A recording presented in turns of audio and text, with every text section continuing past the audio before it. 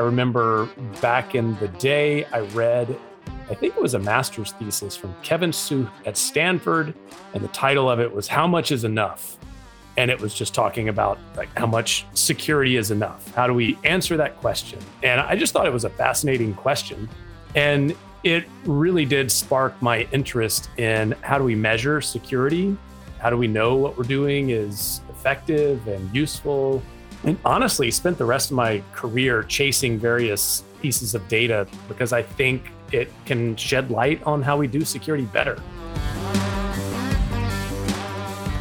Welcome to the Building Cyber Resilience podcast by Resilience. I'm Dr. Ann Irvin, Chief Data Scientist and Vice President of Product Management. And I'm Richard Sierson, Chief Risk Officer. I'm excited to introduce you to today's guest who played instrumental roles in the creation and continuation of Verizon's DBIR, the Data Breach Investigation Report. At the top of the show, you heard Wade Baker, partner and co-founder of the Scientia Institute. I like telling data-driven stories about security, and I like working with sources, vendors, companies that have that information. And that's what we do at Scientia. I mean, security companies come to us, they have these interesting data sets. They say, will you analyze this data and help us write reports? But before he founded Scientia, way back in the early 2000s, Wade was working on the first DBIR. He had just joined CyberTrust before its acquisition by Verizon when an old friend called him up. That old friend was Dave Highlander. I was wanting to do something a little different, and I reached out to Wade and said, do you have any cool projects that you know of or any gigs that have something interesting going on? Because he was in the DC area and he was just a little bit more plugged in than I was at the time. And he said, actually, I do. We're kicking around the idea of creating an actual data-driven report about breaches. If you'd like to come give us a hand. And I said, sure. Today, Dave is the Senior Manager of Threat Intelligence and DBIR team at Verizon. That report, that cool project Wade told Dave about, would go on to become one of the most groundbreaking data sets in the world of cybersecurity. Dave gives us a quick primer on what the DBIR is. We put together the first one, and it was released in 2008. At that time, it was based on 500 data breaches that were confirmed data breaches, meaning the attribute of confidentiality was known to be affected. And so it was strictly Verizon data. And so this was the first time that anyone did, really data-driven stuff. And so that's what we've been doing ever since. It's sort of a rundown of what's going on in the world of data breaches and what's relevant and what's not as far as the threat landscape, and finally do what we can to sort of help organizations realize what maybe their biggest risks are and address them. In this episode, both Dave and Wade share behind-the-scenes insights into how the DBIR came about, how it's evolving today, and how CISOs can utilize the data efficiently. Other themes we explore include how your cybersecurity team can build better processes and become more resilient, and how firms like Scientia are building on the DBIR report and providing even more specialized insight. We began our conversation with Dave sharing what happened next when he jumped at Wade's invitation to join him and other great minds to create the first DBIR. At the time, Peter Tippett, who's a MD, PhD, very intelligent, talented guy, was Wade's boss. And then Brian Sarton, who was head of the investigative response at the time, they had come up with the idea of the DBIR between them. And so we really sat down, put together the first one, pushed it through. And because at the time, people were very nervous about what we're going to talk about actual data breaches. There was nothing else quite like that. And so people were even within our company, were very concerned about it. But it got done, and it was a great success. And I have just stayed there ever since because, I really like the people I work with, and the data is always interesting. There's something new every year. And so I get excited around February timeframe because that's when we start seeing what the data has to say and kind of get our juices flowing for each year. Dave says the report has come a long way since the early days, not only because of technological advances, but also due to the number of participants and contributors sharing their data sets. And so the report covers about this year about 23,000 or so security incidents and about 5,200 confirmed data breaches. And what we do is we look at those from a year-over-year perspective and from a current year perspective, and just sort of see, what do these breaches mean? Like, who are the actors behind them? What tactics are they using? Are they targeting organizations, or are they just spray and pray type attacks? And basically, we're just trying to find out the how and the why behind data breaches. And the answer to the second part of your question with who's involved, the first 3 years, it was Verizon only. At that point, the U.S. Secret Service contacted us and said they would like to join, along with the Dutch high-tech crime unit. And so they were our first two contributors. And then since then, we have sort of snowballed into, I think this year we had 87 contributors from 82 countries around the world. And they provide data to us every year. We don't ask for names. We don't want to know the name of the organization, but we do like to know the vertical and the region and how big it is, that sort of thing. And so yeah, we run the analysis on all of those, and that's basically what it is. The process is really year round, right? So we're writing for a certain amount of time, but the collecting, aggregating, analyzing, I mean, it's pretty much a year round thing. The data is purely derived from publicly disclosed to law enforcement incidents. Is that true? No. Okay. It is yes and no. Okay. Reported. What does reported mean then? Yeah. So basically, let's say you're in the U.S. and you're in healthcare, or you're in the public sector. You are required to report things to whatever the governing body is that you report to. That may not really be necessarily a breach, right? And if you're in another industry or another geographical area, you don't have that requirement to report it up to an agency.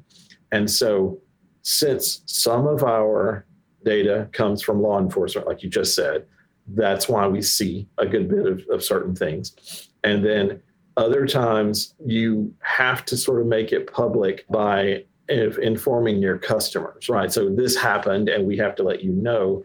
And folks are more likely, it seems, that many organizations are more likely to reach out to a forensics firm to get some help. And that increases the likelihood that we may end up with the basic details, right? Mm-hmm.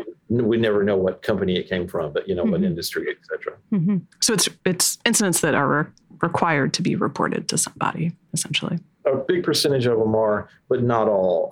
A good bit is just voluntary. Okay. So we are a forensics firm. We do this for a living. We like the report. We think that it helps the industry get better. So we're going to share some of our data with you in an effort to do that. So it's always voluntary. And many times it would not, if it weren't coming from a contributor, it would not be mm-hmm. publicly known. Mm-hmm. Got it. And then one other thing, we do our best also to code just publicly known breaches as well. Mm-hmm. So like VCDB, the Various Community Database, we're constantly adding to that when we see stuff that's covered mm-hmm. in news or on computer sites that we learn about. If there's enough information to get the details, mm-hmm. then we add that to the data set as well. I've always wondered this. Why does Verizon invest so much into the creation of this report? Well, there we go into the area of opinion. I can give you my informed opinion, but I can't, of course, speak for the company.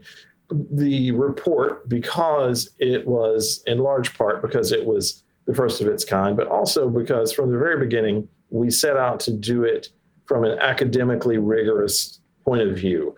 And we wanted to be as precise as we could. We wanted to keep it absolutely free of marketing, et cetera, right? And so we're not trying to sell anything in the report and that sort of thing. As a consequence of that, and just the fact that data breaches continue to be relevant over the years, it's become a highly regarded report in the industry. And I think since Verizon has its own security wing, if you will, I think it just recognizes the value that the report represents. It reflects positively on Verizon. And I think also because in Verizon, there's a there's an emphasis or a desire to collaborate and make things better. And I think that's what we do with the report. We collaborate with a lot of other agencies, and our primary goal from the very beginning was how can we make the industry better, and how can we get more folks involved in this kind of a grassroots type thing.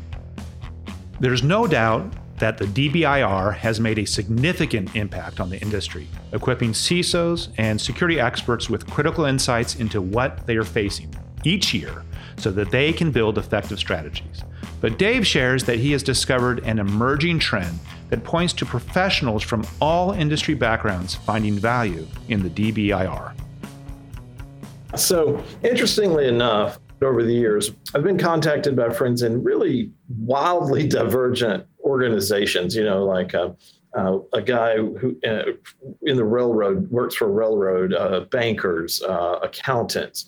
And they say, hey, I saw your name in this thing that our management sent down to us, and it's required reading for everyone in the department.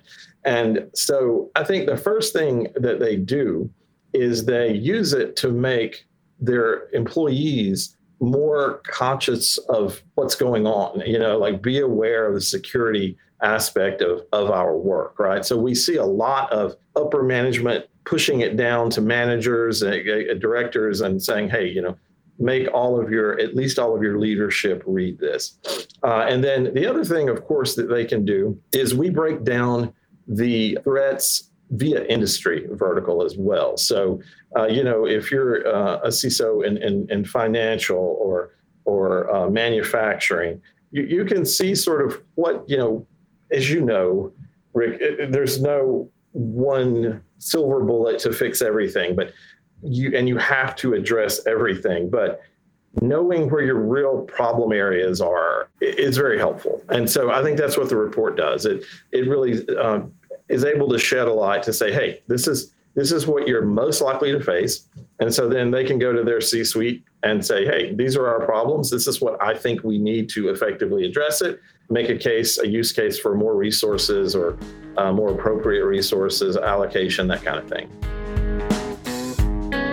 Dave's identification of this trend of cross-industry use highlights just how important data collection and analysis is, and the growing interest in cybersecurity as a vital sign of company health. While reviewing nitty-gritty data and trend forecasting might not be top of mind for all industries, the DBIR is unique in that it tells a story, and everyone loves a good story. So we always say we don't go into it with a story to tell. We wait for the data to tell its own story. It is a pretty big report. And so each year we struggle a lot with how to make it more concise, but not make it like reading the dictionary, not make it boring, but make it more brief. And so that's a big part of it. Some of the things that we've done in the report that I think have been most insightful have come from either contributors or readers or, I would like to see this or that. And that's led to a discussion that we have. And then we go from there and we create something to meet that need. So please send us your requests, your queries, and if we can answer, we will. And so dbir@verizon.com is the easiest way to get to us. I love Dave's recommendations there for CISOs to use the DBIR as a sort of forecast for what we might expect to face and what resources we should have lined up. Being prepared and agile always pays off. As one of the founding authors behind the DBIR's creation and execution, Wade Baker has garnered a wealth of accomplishments and wisdom during his nearly 20 years in cybersecurity risk and metrics. So I came out of the system administration, network administration side, got some security training, kind of fell in love with it. And pretty quickly, honestly, I got into some of the more risk assessment and management aspects. I remember back in the day, I read I think it was a master's thesis from Kevin Suh at Stanford. And the title of it was How Much is Enough? And it was just talking about like how much security is enough. How do we answer that question? And I just thought it was a fascinating question. And it really did spark my interest in how do we measure security How do we know what we're doing is effective and useful? How do we measure all the things that we need to measure around risk?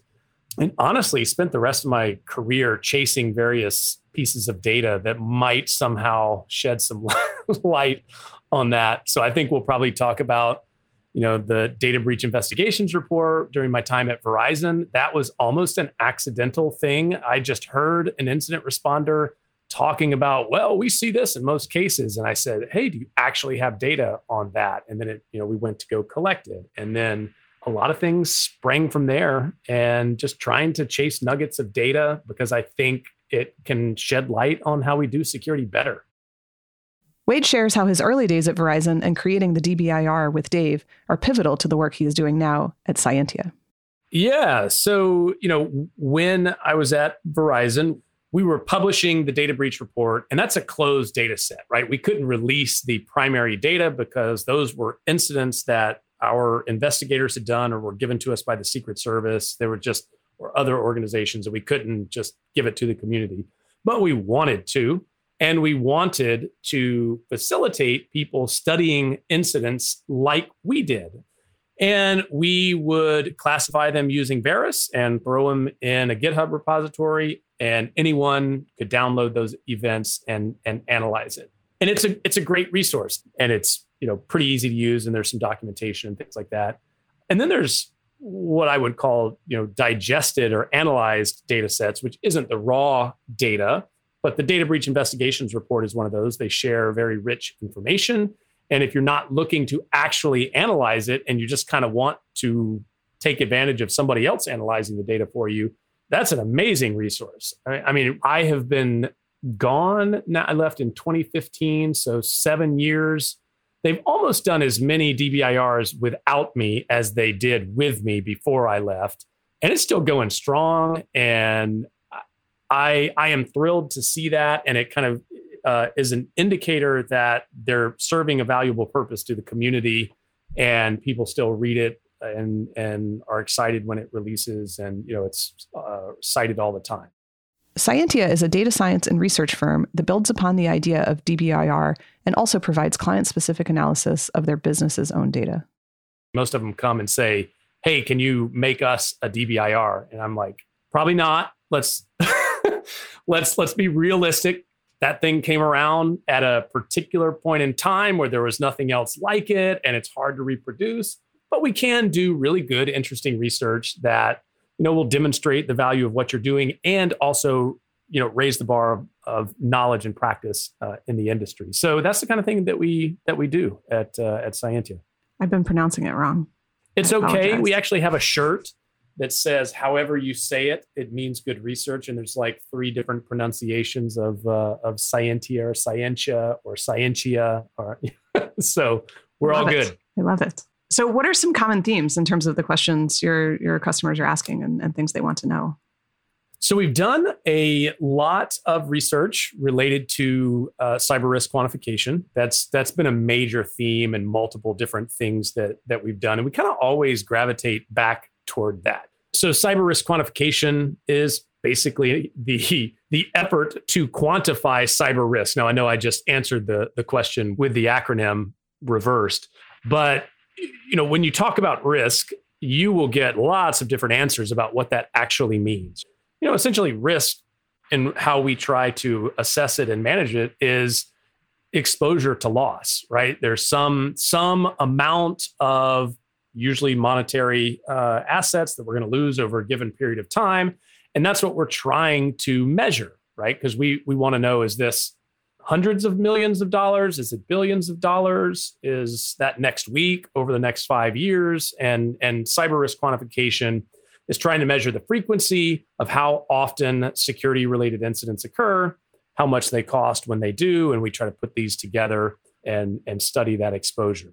The data set that we have started with is the Verizon cyber loss data. Verizon is, maybe many listeners aren't familiar with them because they're not a security company, not generally thought of as a security data set, but on the cyber insurance side, they are pretty well known. And a lot of the organizations that calculate what they should be charging you for cyber insurance probably use the Verizon cyber loss data in some way. It's pretty shallow. If you compare it to things that we mentioned the DBIR, for instance, that's extremely rich because a lot of that comes from forensic analysis of events. So it's very, very deep, very rich. And I would say Verizon is kind of the opposite. It's very broad, but pretty shallow in the sense that you know a lot of incidents that come to public knowledge. It's a great collection of those things, but there's not an extreme amount of detail involved. So, but from a risk perspective, if I want to know the frequency of publicly known incidents and known publicly recorded losses associated with them, it's a good data set for that kind of thing. Wade's new venture with Scientia offers a fascinating window into the impact the DBIR had across industries. I wanted to dig deeper and understand what their consumer demographics look like and what their motivation is for seeking out cyber risk quantification. So this leads to my question. Yeah. Is the question that your consumers are asking is, hey, I want to know the likelihood, I want to forecast the likelihood of X, Y, and Z happening given the value, and this is maybe from a security company that's coming to because they've built some magic widgets, given the value of my new super security tool, what's the likelihood of us being, or is it not about doing forecasts at all? It's about a different set of problems. I guess what I'm trying to get at is, are they asking those sorts of questions? How do I get better at forecasting? How do I get better at understanding what I spend money on? How do I blah, blah, blah? Or is it a whole different set of questions? So to answer that, I need to define the audience or maybe our client a little better. So most of the cyber risk work that we do, there are security vendors that will sponsor that research, but they're not initiating the request. They're not coming to us and saying, hey, we have this data set, please answer these questions and help us produce a report. We're sort of doing that, and we say, hey, who out there wants to sponsor? So they're not asking those kinds of questions in general. Who is asking those kinds of questions are the generally enterprise level risk professionals who are trying to use the results that we include in these reports, right? They absolutely have those kinds of questions, and they will get emails after we release something, and there's all kinds of follow-up. Hey, what about this? How am I interpreting this correctly? And yes, they're trying to figure out everything from which scenarios occur most often to I'm trying to justify various expenditures. And if I read between the lines, is this an accurate statement? And where I think is an area where you were going there, the whole topic of control effectiveness is asked. I would say it's one of the top 3 questions that is asked, something that would fall under that umbrella. And I mean, we've been able to do some things there, but generally when we're looking at that public incident data set, we don't know what those organizations had in place at the time. Right. We can kind of back our way into it and say, well, here are the techniques that threat actors used in this incident if those details are published. Right. Therefore, I can infer that maybe they didn't do X, Y, or Z and should have been. But that whole notion of control effectiveness, I would like to be able to study far more often and hope to be able to one day. But it's definitely asked a lot, the organizations that read our risk related work. So you just brought up a really interesting idea, working backwards. So it's kind of a form of observability. You're getting some telemetry coming from this black box of public events, right? And you mentioned you could potentially infer, you could learn from that what might be the causal factors. We'll still be uncertain, right? But you could start weighting some causal factors there. Are you using things like MITRE ATT&CK or other sorts of things where you're looking at the data and creating some weighted inferences and saying, well, while we're highly uncertain, this is what we're seeing, right? And so what we're not seeing is this thing over here. We're not seeing, like, if you were to invest in this area, that would have nothing to do necessarily with this. But are you doing any sort of inference like that? And if not, still say something interesting. I'm glad to be able to say that, yes, we are. MITRE ATT&CK is something we've spent the better part of 2 years, I think, developing ways to classify the information that we're given, both direct from the Verizon data set, but also from additional sources and things that we can infer about those incidents, to recognize as many attack-related techniques and associate it with that incident that we can, for the reason that you're talking about. Because once we start doing that, each technique is linked to mitigations, which can be used at various tactics as you go down the kill chain or event tree or whatever you want to call it. So we've done a lot of work in that. And even today, my colleague David Seversky was analyzing data and surfacing, the top attack techniques that we're seeing across all of these incidents. And I'm like, yes, it's working. Fantastic. Yes. So yes. And I think there's a lot of promise in doing that. And in many ways, it's those were some of the early things that we did in the data breach investigations report, because we did have the very detailed information. And in many cases, we did have the controls that were not in place because, for instance, if it was a payment card breach, you had to fill out the PCI industry report and say where they were lacking in those controls. And that was part of the record. So I kind of miss having all those details bundled together and being able to analyze it. But you can get there, kind of triangulate it from external sources in various ways. You mentioned risk managers as a consumer. Do you mean not necessarily CISOs? Do you mean not necessarily directors of security? Do you mean actually like a risk manager that can mean different things to different folks? Can you talk about that persona, who it is? Yeah, absolutely. I mean, I would say that we have a pretty wide slice that read these reports, and they probably read them for different reasons. I've talked to CISOs who read it. The risk reports is what I'm referring to, the IRIS, Information Risk Insight Studies.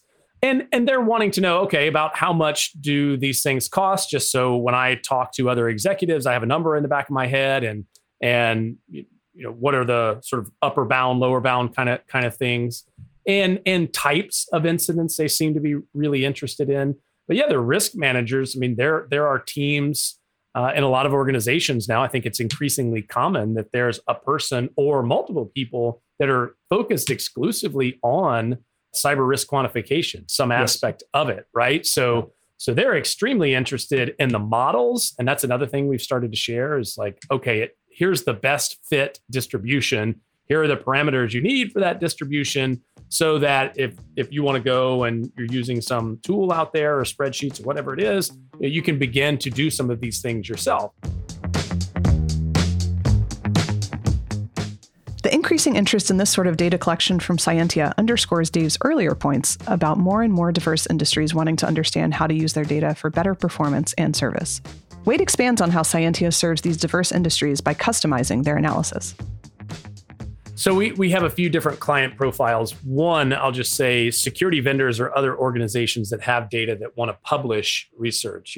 If you have good data and you want to share that with the community, come to us because we do it better than most others. We will treat your data with the respect that it deserves and publish something that is compelling and rigorous at the same time. So that's one set. But what I think you're referring to is there are consumers of our research reports, and we'll get questions, and we want people to read these reports and be able to use them. So we try to facilitate that. I don't want to get into advertising, but because of those research reports and because we've had lots of interest and people asking questions like, hey, you published the overall loss curve. I'd like to know one about medium-sized financial service organizations. Can you do that? We have started a service called the IRIS Risk Retina, which we take that same data set and we're analyzing it based on sort of sector and size brackets for organizations that want to make it a little bit more customized to their peer set. But we're doing the same kinds of things, right? Loss event frequency and loss magnitude, and hey, how often do we see these certain types of incidents versus those types of incidents, attack and Veris related details, all of that kind of stuff. So we're baking that into that service, which is where, if an organization out there is listening and kind of trying to get started with baseline estimates for cyber risk quantification, love to talk to you, because that's what we're trying to do there, is give that starting point for, hey, This is based on historical data. For organizations like yours, it's better than guessing. While the DBIR paved the way, firms like Scientia are expanding the frontier and making these data sets accessible. The fact that you no longer have to be a giant like Verizon to organize and gain insights into your data is a huge leap forward for cybersecurity. Wade discussed attacks and loss, but there's another layer of cybersecurity that makes up a good percentage of the data. I asked Dave to give us some insights. What is the next thing that you think, I'll go into the knowable known, kind of unforced error, where you like, gosh, this is bad. People are not doing this well. It keeps happening. Mm-hmm. They shouldn't do that. What is that you think that shows up in the data? So misconfiguration would certainly be the first. And then I would say publishing errors are probably the next. And I can actually get you the official answer later by looking at the data. But publishing errors are very common, whether that is something that should be intranet facing, making it publicly facing, or sending an email with an attachment to many people, accidentally putting the wrong attachment, right? Or sending, and sometimes it's in documents. And for instance, in the financial services industry, oddly enough, this year, we see a lot of publishing problems that are due to sending out paper documents with a one-off error. Person B gets person C, that sort of thing. So we still see a lot of that. So those kind of things are the main ones when it comes to errors. Kind of an insider threat without the malintent. Absolutely, which brings up a good point. So the misuse, I want to say, is around 13% this year. And even in that privilege misuse insider threat thing, error is about 4 times more likely to happen. I think it's 3.3. We see people making mistakes about 3 times as often as we see people doing things intentionally to harm the company, is what I'm trying to get across here. And even when they are knowingly misusing their access, sometimes it's not malicious. Sometimes it's, this is too clunky, I'm in too big of a hurry, and I have to use this unapproved software or this other whatever workaround to get my job done. And so, misuse is certainly an issue that we see a lot of, but error is always, that we continue to see. I wouldn't say we see a lot of, but we see. But error is always much higher, and usually it's just honest mistakes, but still damaging. I think Dave's points about errors, including honest mistakes and even misused access without malicious intent, is really key, because these kinds of errors are ones we can make a priority to decrease through smart processes and clear company guidelines. But building that kind of cyber-resilient company strategy, from creation to rollout to gaining company-wide buy-in, takes time and energy. I asked Wade for his thoughts. So we talk a lot about what makes companies cyber resilient. I'm curious how you would answer that. So I have actually some new and fresh thoughts on this. We're doing some research right now on resilience, and this was based on a survey. I'd rather have real data, but it was a survey of thousands of organizations. And we asked some questions related to what do they perceive resilience to encompass. We get all kinds of stuff, how that differs by different roles and that kind of thing. We had sort of nine, I think, elements of resilience. I can read them off to you. It's like mitigating financial losses stemming from security incidents, keeping up with the demands and growth of the business, adapting to unexpected external change events or trends, preventing major cybersecurity incidents and losses, so on and so forth. It's just stuff like that. Mm-hmm. And we asked them, how are they doing in each of those? And that was on a scale from like utterly failing to we're doing really well on those. And so we could measure each one of those, but then we sort of crunched it all together to get sort of an overall resilience score. So if they were doing great at all of those, then they would have better resilience according to this than if they were doing terrible at them all. And I was super interested to learn that the control that had the highest degree of correlation with an increase in overall resilience was to identify your key systems and data, which I feel like goes back to first principles of security. Right. Yeah. Right.